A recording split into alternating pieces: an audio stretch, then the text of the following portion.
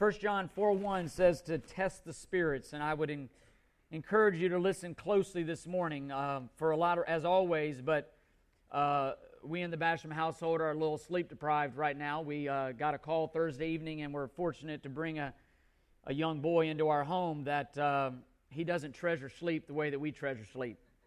His eating habits are on a little different scale than ours. We like to eat in the morning, at noon, and about 6, and he doesn't like. He likes to eat whenever he's ready to eat, and so and I think, you know, it's a privilege, and it's just a reminder, though.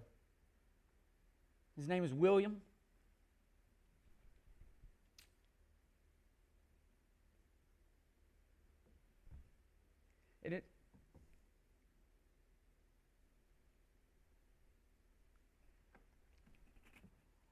Sorry, tired, emotional, but it's a picture of the gospel. That little guy is me. That little guy is me and before God.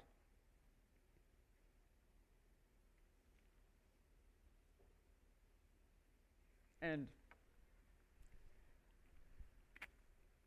Christ emptied himself for me.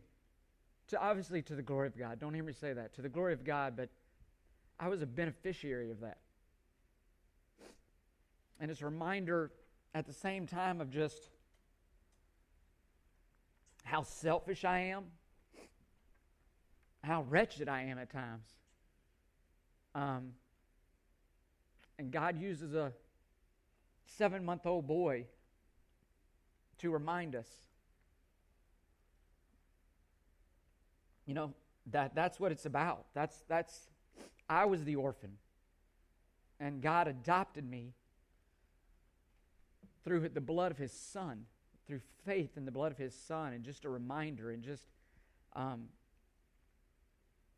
the selflessness of our Savior, and oftentimes the selfishness. I told my wife, I think I told some of y'all, if I ever have any information that you need to get out of me, just take away my sleep, and I'll tell you as soon as I can to get back to bed. Like, seriously, if I was a spy, I'm not. But if I was, and I knew some information, that's why I'm not a spy, because all you need to do, forget all that other stuff. Just don't let me go to bed. Or wake me up at 2 in the morning screaming. It's like, what I need to do? What I need to tell you, let me go back to bed. Anything. But it's a joy, even if it's for the weekend. Just a reminder.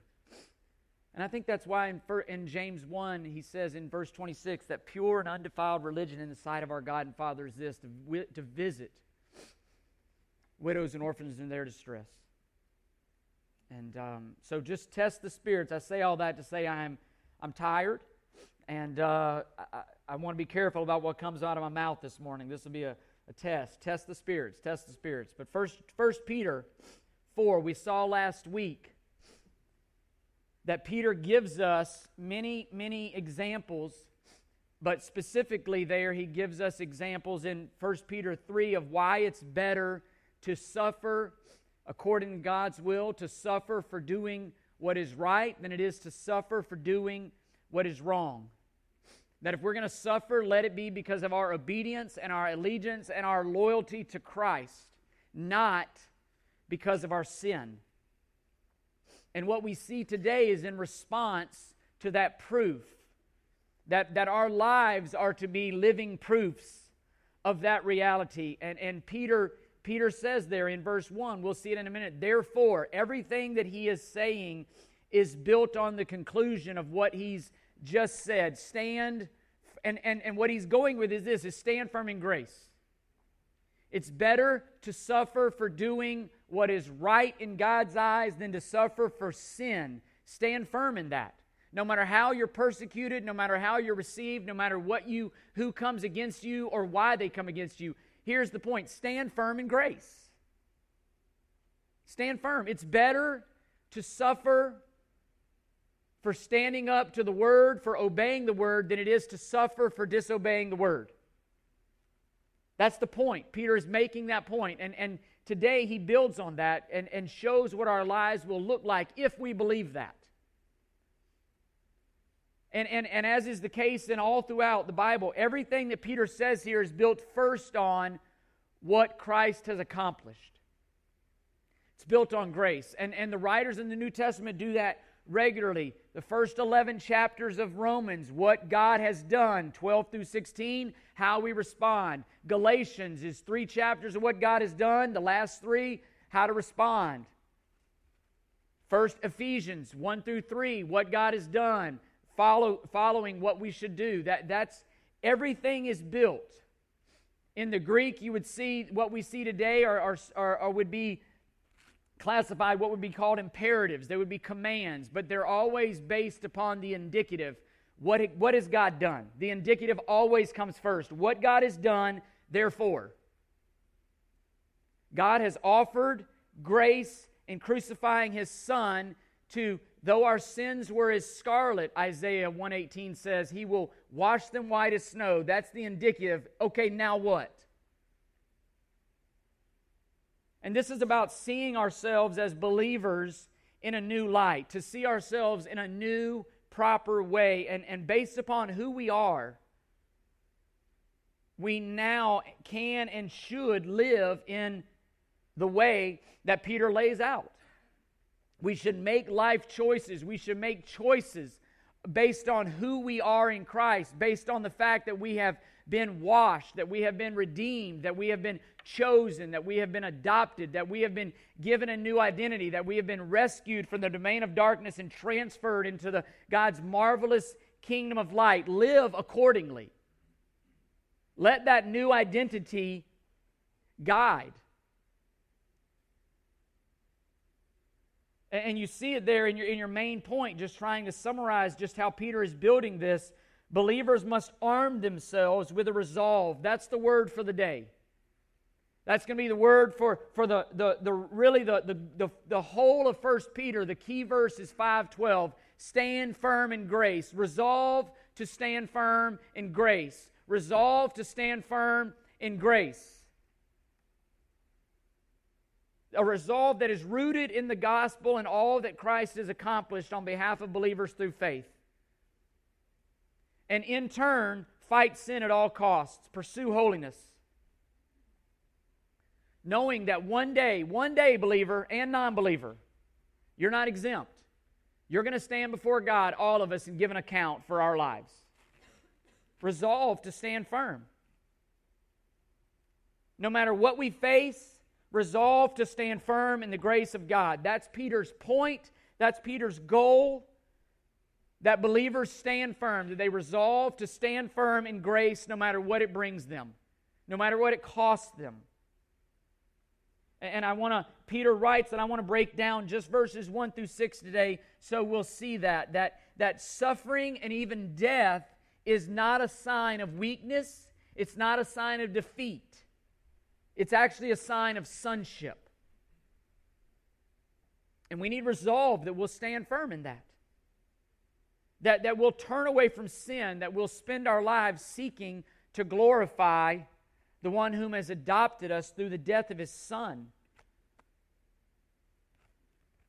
This is how we are to live before a watching world. Resolve. Stand firm in grace. And the first thing, look at verse 1 and 2.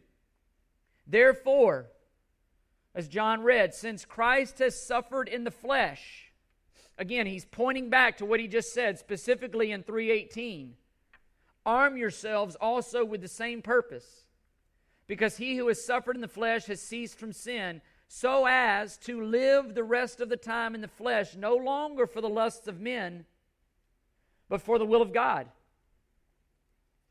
Here's what Peter is saying in verses 1 and 2 that he wants us to see. He wants believers to see that while constantly looking at the cross,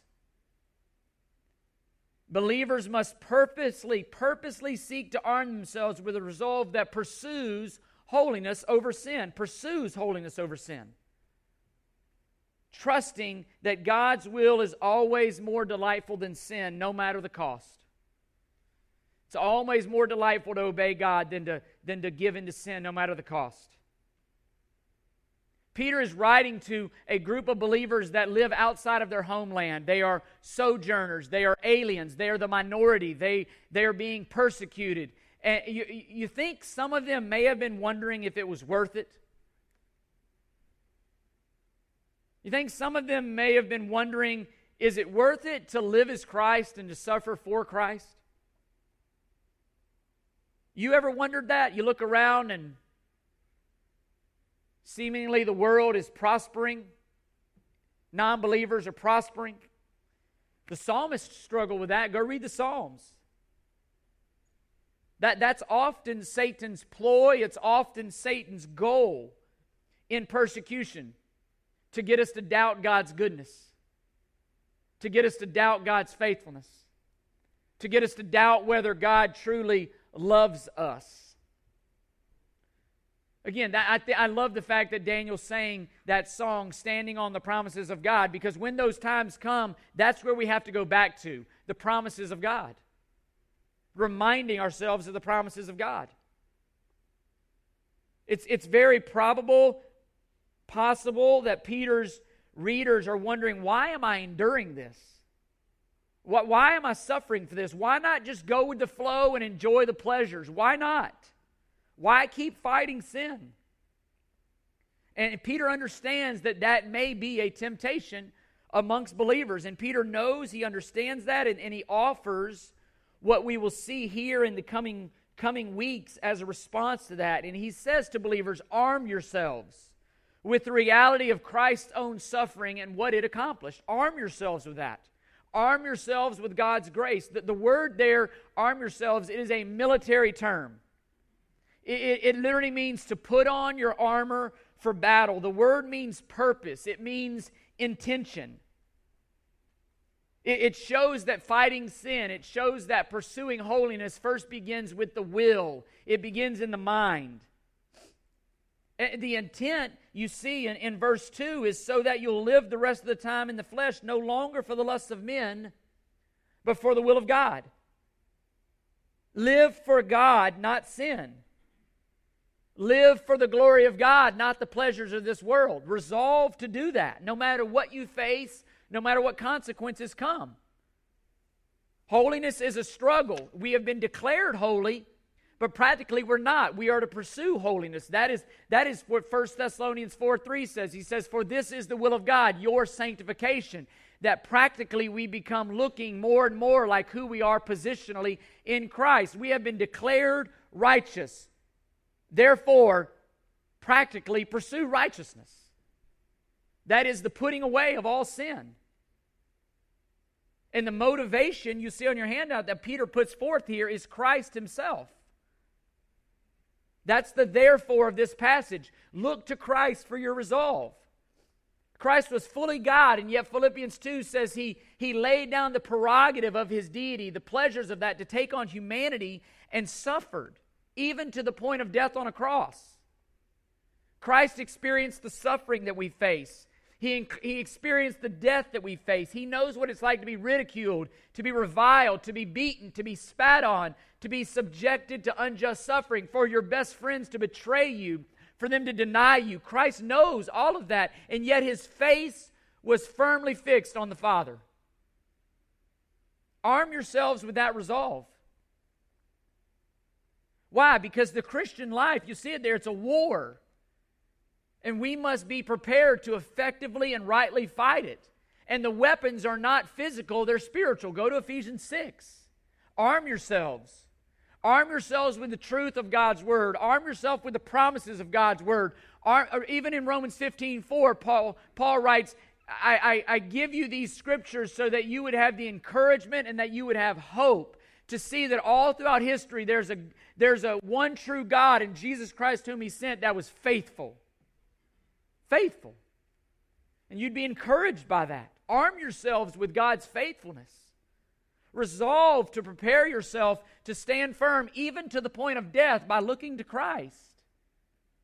Remember that Christ's sufferings were the very thing that accomplished God's purposes. It disarmed Satan, as we saw in verse 22 of chapter 3. The Bible says, resist the devil, and he'll do what? He'll flee. Resist. Fight. And that's what Peter is saying in verse 4:1. That in that sense you've ceased from sin. Not that we're perfect in this life, because we won't be.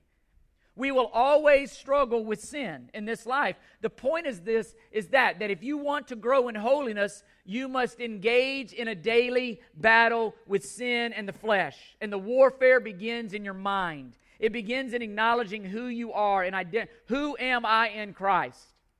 It begins with seeing everything that way through the lens of a believer. To engage every day, to take every thought captive, as 2 Corinthians 10 says, taking every thought captive to the obedience of Christ.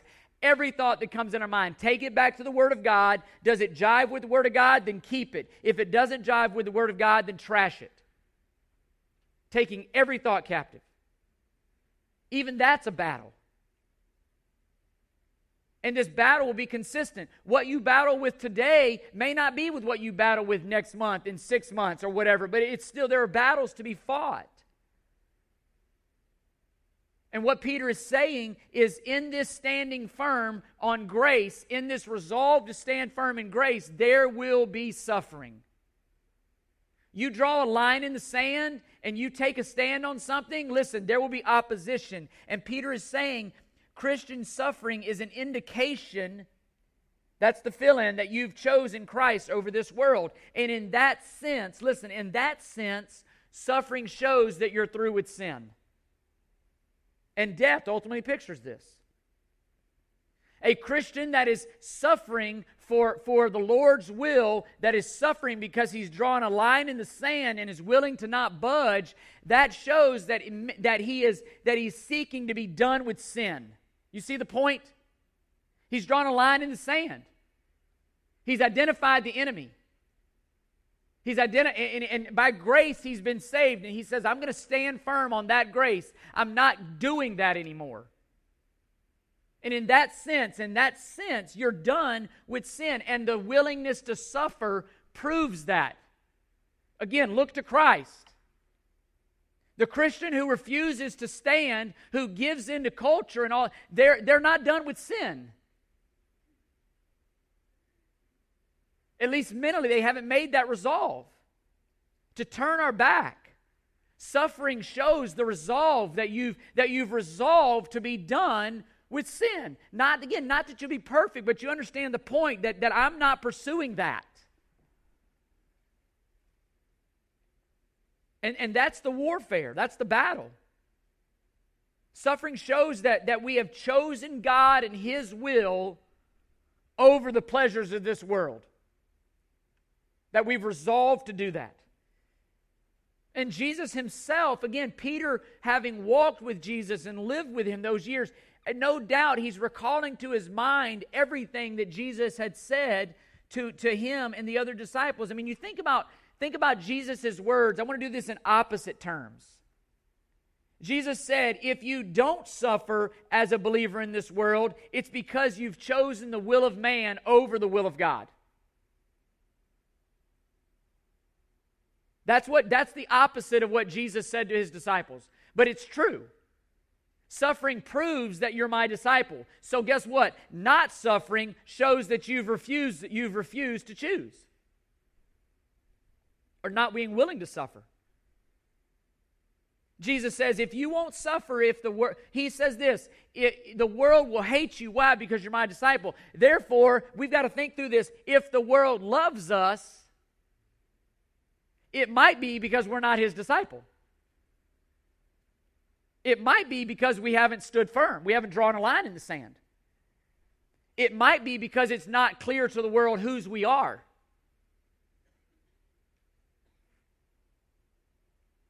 I mean, if you do suffer as a believer, Jesus made that very clear, that it is a mark that you have chosen God over this world. And so Peter says, resolve to stand firm. Be willing to suffer before a watching world. It shows your true allegiance. And so this begs the question for you and I to ask of ourselves, what does the evidence of my life reveal about my true allegiance? What does the evidence of my life reveal about who I'm truly living for? What does the evidence of my life say about whom I'm really following? Because Jesus made it very clear, and this is the lie of Satan, that you and I can serve both man and God at the same time. That we can serve the world and God, that we can straddle the fence. That's a lie.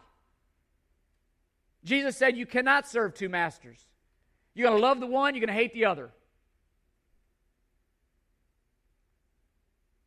And Peter is echoing that. He's saying, believer, Christians, you see it on your handout, must intentionally arm themselves with the decisive intent to pursue holiness. And every single believer in this room today faces this choice. Do I take the path of least resistance? Meaning, do I go along with the values and norms and practices of this world? Or do I choose to stand firm in God's grace and be obedient to God even in suffering? Every person in this room faces that choice. And our willingness to suffer, our willingness to stand firm, no matter the cost, shows who we have chosen. And Peter is saying, resolve to choose God no matter what. And in choosing God, turn your back on sin. Don't fool around with it. Don't mess with it. This is what Peter says. Paul says in Ephesians chapter 5. And this is just not in my notes, forgive me, but it's coming to my mind here. Therefore, be imitators of God as beloved children, and walk in love, just as Christ also loved you and gave himself up for us, an offering and sacrifice of God. Listen, but immorality or any impurity or greed must not even be named among you, as is proper among saints. No filthiness and silly talk, no coarse jesting, which are not fitting for saints. You see the point? For this you know with certainty that no immoral or impure person or covetous man who is an idolater has an inheritance in the kingdom of Christ and God. It's an indication of who you've chosen. That you've turned your back on sin.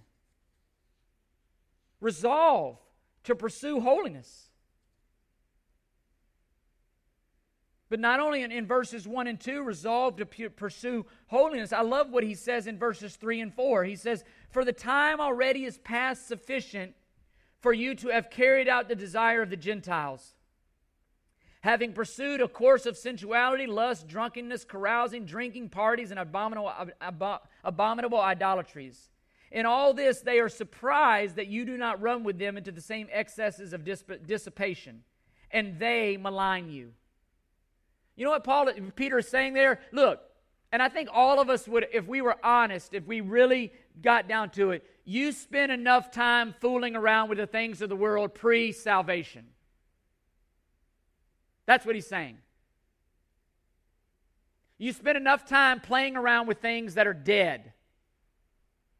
Things that want to steal, kill, and destroy you. And he's saying to choose Christ is to be done with our old ways. To choose Christ is resolved to turn away from that which you used to run to, and that which you used to love, and that which you used to be known for. You spend enough time, however short or however long that was. You spend enough time fooling around with the things of this world that are dead. That's what he says. And again, it's the will of God versus the will of man here, opposites. No matter when you came to Christ, young or old, you spent enough time, too much time, on the things of this world that lead to death. By God's grace, Colossians 1 says he transferred you out of the domain of darkness into the marvelous kingdom of light. Christ's kingdom. Live according to the ethic of that kingdom. Live to the glory of the King of your new kingdom. And think about just the reality of bringing to your mind these things that Peter, and I put them there in your handout, that Peter has already said. In chapter 1, verse 2, he reminds you, believer, you've been sprinkled with Christ's blood.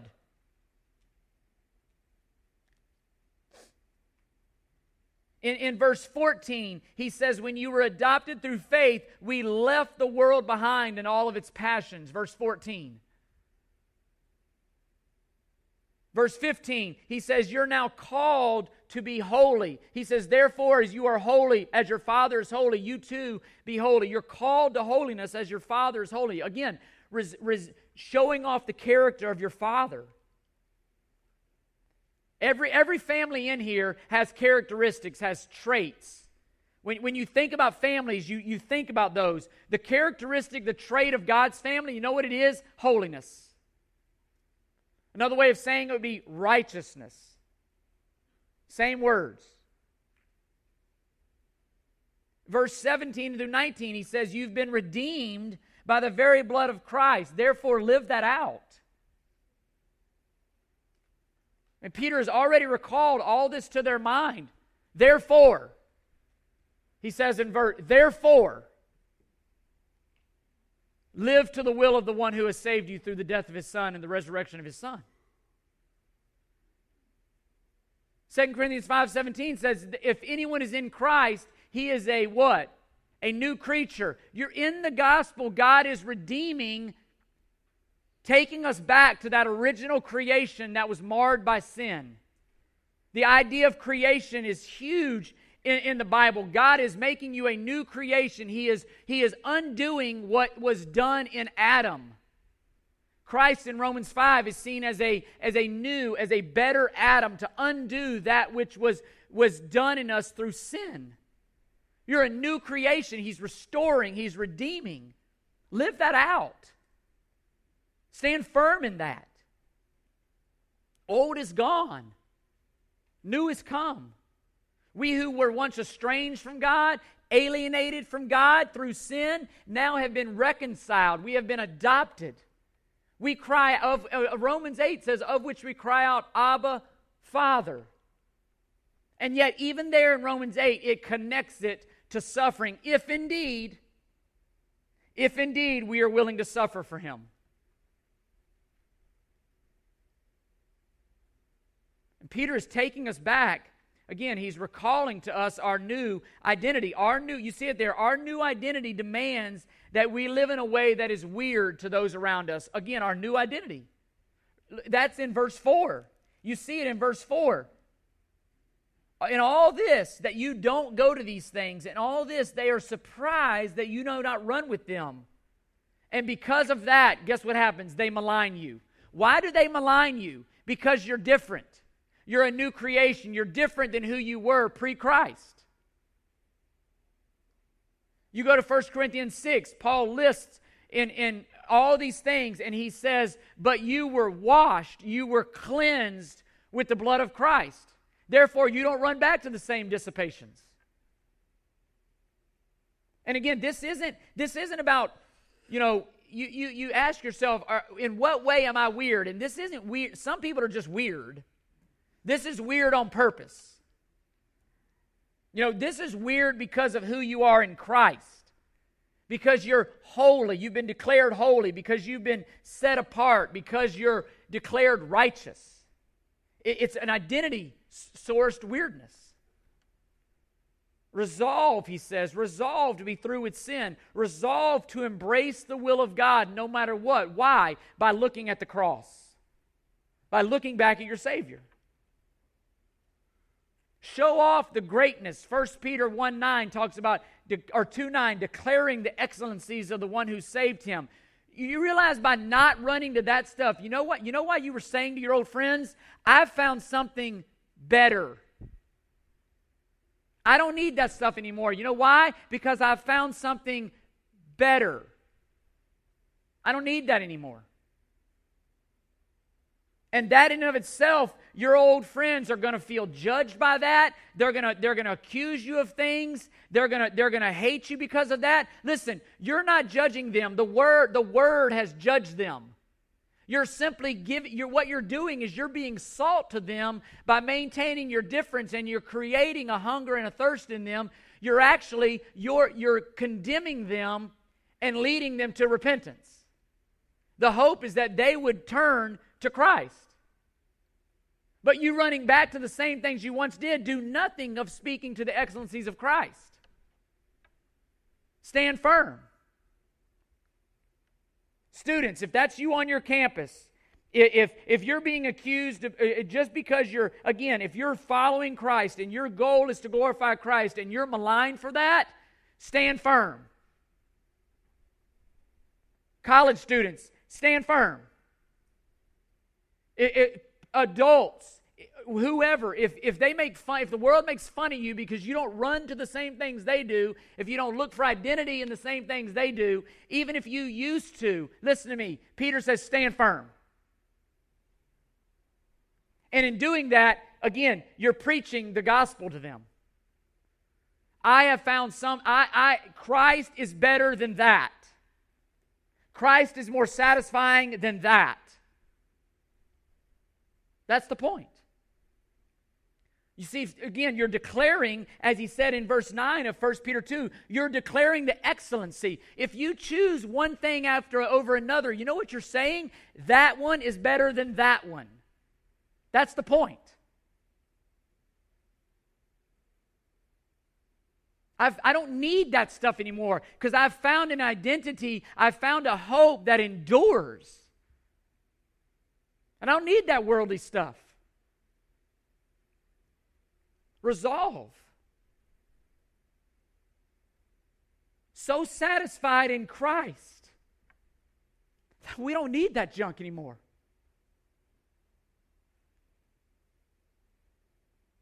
And listen, the world will see that as an indictment upon them. But it's really us appealing to the greatness of Christ. They'll feel judged. But listen to me, it's called conviction of sin. And God uses us as believers. Again, Romans 2:4, do not think lightly of God's kindness and His tolerance and His patience, knowing that it's that leads you to forgiveness. Stand firm.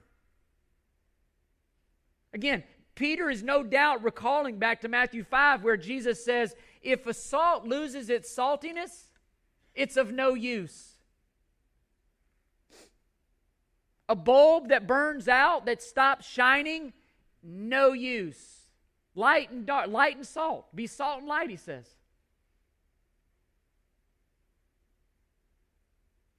Food that lacks salt, you notice. Sprinkle a little salt on there. You notice. And in Christ we have found our hope, our fulfillment. We don't need the things in the world. Why? Because we're so satisfied with Christ. That's the picture to the world. That's what we were meant to be. We've spent enough time fooling around with the things that are designed by Satan to kill us and destroy us and lead us away from God. Turn our backs on death. Turn your faces to life. And Peter closes here in verses 5 and 6 with really a stark reminder for everyone in here. But those people that malign you, listen, they will give an account to Him who is ready to judge the living and the dead. For the gospel has for this purpose been preached even to those who are dead, that though they are judged in the flesh as men, they may live in the Spirit according to the will of God. As I was studying this week, I read something and it made me think, and I wanted to pass it on and get us all thinking. The gentleman asked this question: what do you think somebody who knew nothing about Christianity would conclude about Christianity if they looked at Christians in North America? If only they looked at Christians in North America, what do you think they would conclude about Christianity? What do you think they would conclude about what is most important? Let's say for 3 months they observed you, they observed Christians, and then they even interviewed us. From their observation, you interviewed them after 3 months. From their observation, what would they conclude matters most to Christians? What are we living for? And then he said, suppose we could take these same individuals back to the New Testament, and we gave them a New Testament. We said, just read the New Testament. Just read the New Testament for 3 months. What do you think what do you think this person would conclude might be different between believers in the early church and believers today as to what was important to them? Would it look different or would it look the same? I think if they read the New Testament honestly, I think if we all read the New Testament honestly, here's what we would conclude about Christianity. That it is hard on an earthly level, that Christians will face many obstacles, that Christians will face a lot of opposition, and yet nevertheless you can faithfully endure and have joy because your hope is in Christ. I think that's what you would conclude. That's what I conclude when I read the New Testament. That what matters most is eternity. That what matters most is God's glory. What matters most is what God thinks about you, and at the end of the day, His judgment.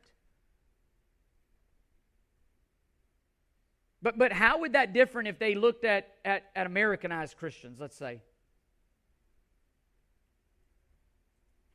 I mean, I think about Acts 14:22. Through many tribulations we must enter the kingdom of God. I think about Romans 8:17, that we're indeed Christians. It says, if we indeed suffer with Him. I think about Philippians 1:29, for it has been granted to you not only to believe in Him, but also to suffer.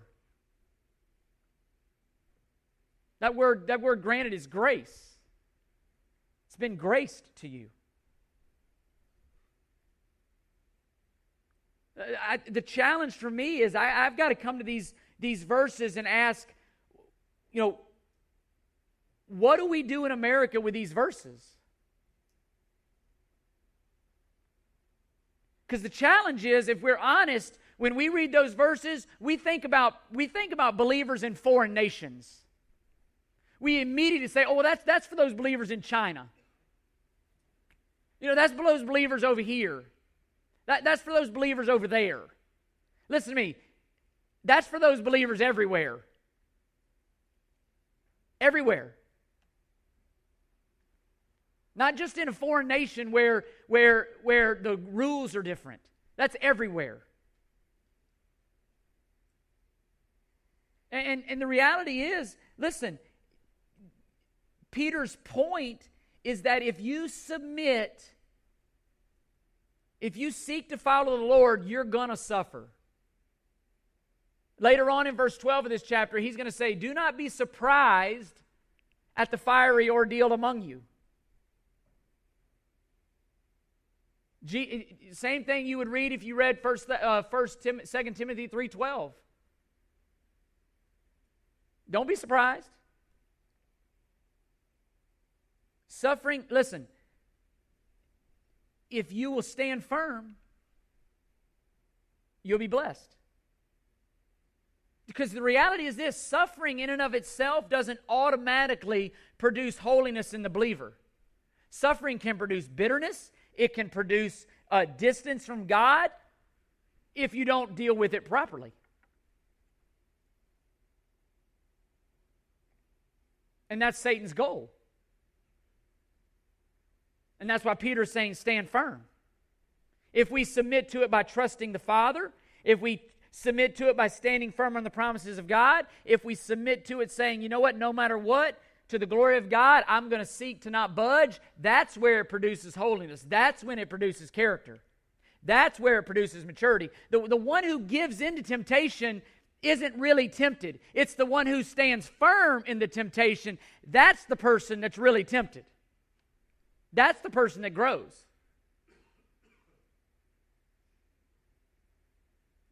It's about standing firm. Listen, you could put 200 pounds on a bench press all you want, and you can lift it off the bar. You know what it's going to do? It's going to go through my chest. It does nothing. You got to push back. You got to push back against the resistance in order to build muscle, in order to build character. You got to resist. You got to stand firm. I mean, I can go, it may surprise you, but I can curl 5 pounds. I could go stand in a gym and curl 5-pound barbell all day long. What's the point? Because there's no resistance. Now you put 10 on the curling arm, and I'm like, ooh. You know? There's resistance. There's straining. And I'm not talking about earning your salvation. I'm saying resisting because we have been saved. We're standing firm on grace. And what Peter's saying, you see it there, suffering often reveals what or who we are trusting in. Suffering reveals that. You can read that in Deuteronomy 8. God did that, why? To reveal what was in their heart. In 2 Corinthians 13, Paul writing to Christians, listen to what he says in 2 Corinthians 4, starting in verse 4. For indeed he was crucified because of weakness, yet he lives because of the power of God. For we also are weak in him, yet we live with him because of the power of God directed toward you. Listen, verse 5. Test yourselves to see if you are in the faith. Examine yourselves. Or do you not recognize this about yourselves, that Jesus Christ is in you, unless indeed you fail the test? What's the test? Is Christ in you? Is he your hope? Do you pass the test? Is Christ in you? Not do you go to church, not do you give, no. Is Christ in you? Is he in you? And when you wonder if it's worth it, when you wonder if it's real, listen, look, there are days where I wonder that. Listen, is it worth it? Is it worth it to get up and plow every day and till the soil and plant seed? Is it worth it? And listen to me. The beauty of hiding God's word in your heart is when Satan assails me with those doubts, I go back to the gospel and I say it is worth it. I mean, I feel like it's worth it, but my mind says it's worth it. And I go back to the Gospels, and I go back to faith. I go back to the cross, and I remind myself it is worth it. And I remind myself of what Christ did, and it's worth it.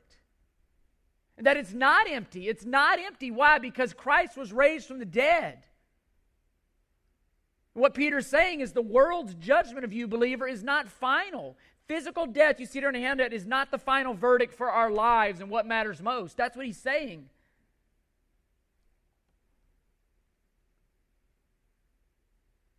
I mean, from the perspective of the skeptic, think about it. Christianity seems empty. What advantage is there in believing in Christ if you're just going to suffer more in this life and then you're going to die like everybody else died? That's what Peter answers in verses 5 and 6. We need to be able to answer that question. And Peter gives you an answer, and it's there on your handout. Though your suffering may last your whole life, it is actually only temporary. It's not the final verdict. There's a judgment. Look, death is not my judge. God is my judge. And the world is going to seem to judge you, to think you're judged by dying. And Peter says, that's not the judgment you're concerned with. It's God's final judgment. And Christianity is true, and contrary to popular belief, it's true not just for those who believe it. Truth is truth. It's not relative. Listen, what's the capital of Florida? Tallahassee. I grew up there. Are you arrogant and intolerant for saying that? No. I mean, are you being rude to Tampa? Like, Tampa, we're mad. You're not being rude to Miami. Listen, it's truth. And here's where it boils down to. People will say, yeah, but we know that's true, and with religion it's different. Listen, truth is truth is truth. No matter if it's the capital of a state or if it's that Jesus Christ is the way, the truth, and the life. You and I need to resolve to the fact that Jesus Christ is as much the only Savior, the only way to get to heaven, as Tallahassee is the capital of Florida. That's the resolve Peter's talking about. Not, well, if you want to think Miami is the capital, you go ahead and think that as long as you're sincere. You're sincerely wrong. Well, I like to think of Tampa as the capital of Florida. Well, stop it. It doesn't matter. Tallahassee is the capital. But the problem with us is this. If we're honest, we're less convinced that Jesus is the way, the truth, and the life than we are that Tallahassee is the capital of Florida. That's the problem. Because nobody's mad about you saying Tallahassee is the capital of Florida. You say that Jesus is the way, the truth, and the life, and no man comes to the Father but through Jesus, it's on. But is it true? And if it's true, then stand up for it. If it's true, resolve to defend it. No different than you would say to somebody, no, Tallahassee is the capital of Florida. That's the problem. Are we more convinced? Listen, we ought to be more convinced of what John 14:6 says and the rest of the promises in the Bible than we are that Tallahassee is the capital of Florida. Because they can change that.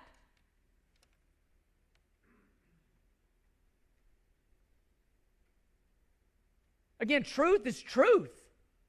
It doesn't matter on what we think about it.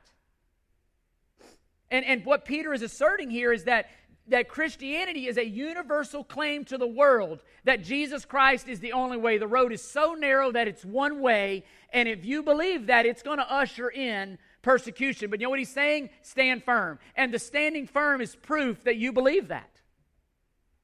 And what he's saying is this: when the world judges you, even if they kill you because you believe that, listen, that's not the verdict that matters on how valid your life is.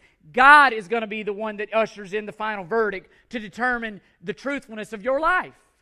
Believers and non-believers die. The world would say, see that? Christianity isn't real. Peter's saying that's not the final verdict. That's not the final verdict. And we need to live that way as well. Believer, listen, here's what's held out to you: eternity with your Creator. If you believe in Jesus Christ and His death, burial, and resurrection, if you repent of your sins and trust in Christ. If you deny that, eternal condemnation in hell. I'm sorry, that's what the Bible says, so I'm going to say it. It's not popular, it's true though.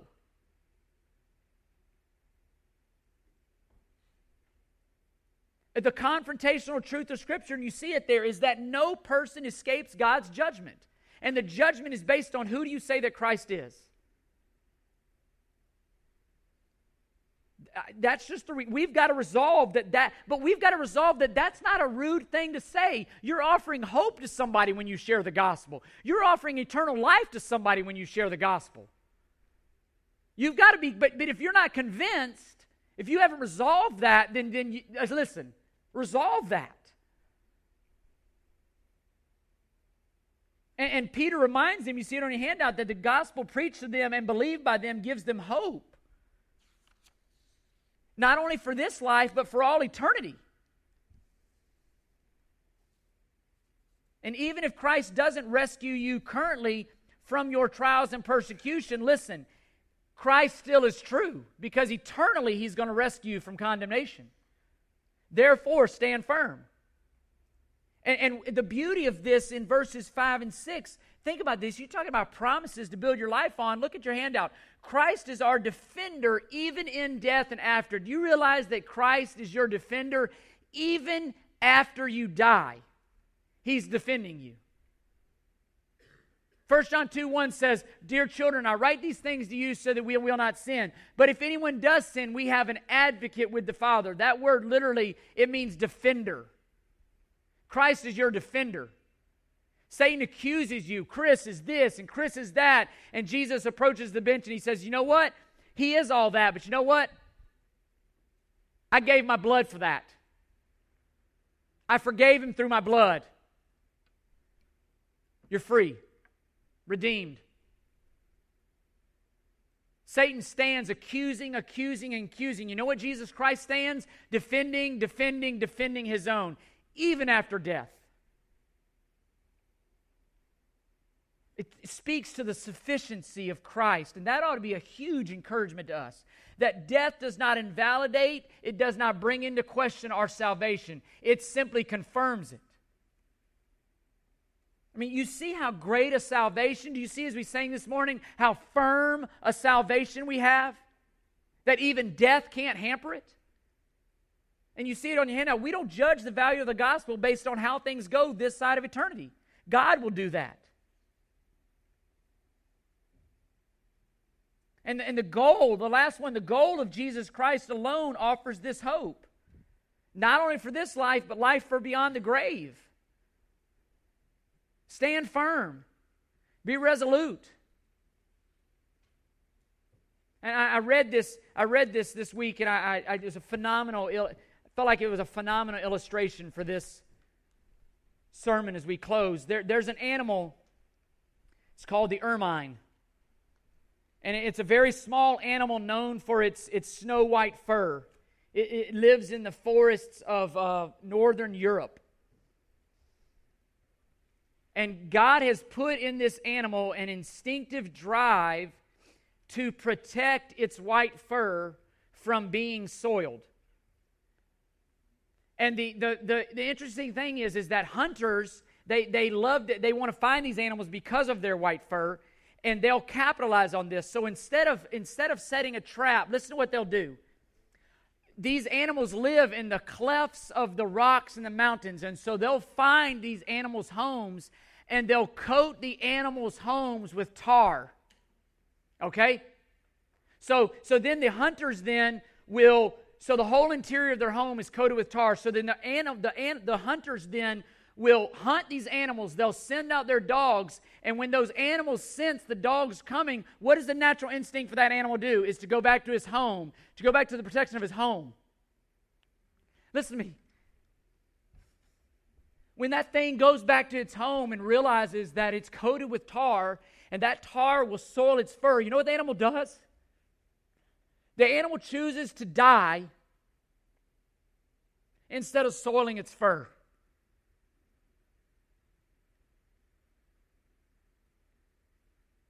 It doesn't go in its home. Why? Because it will soil his fur. He will face the enemy. He'll face the dogs. He'll fight them, even to his death. Why? Because he doesn't want to soil his fur. I think about if we would see ourselves that way. If we'll grasp Isaiah 1:18, that though our sins were scarlet, He's washed them white as snow. And sin and all this stuff, it soils our fur. James says it stains. I pray that we would have this kind of resolve that even if it were to cost us our life, we want to represent Christ. We don't want to soil our fur.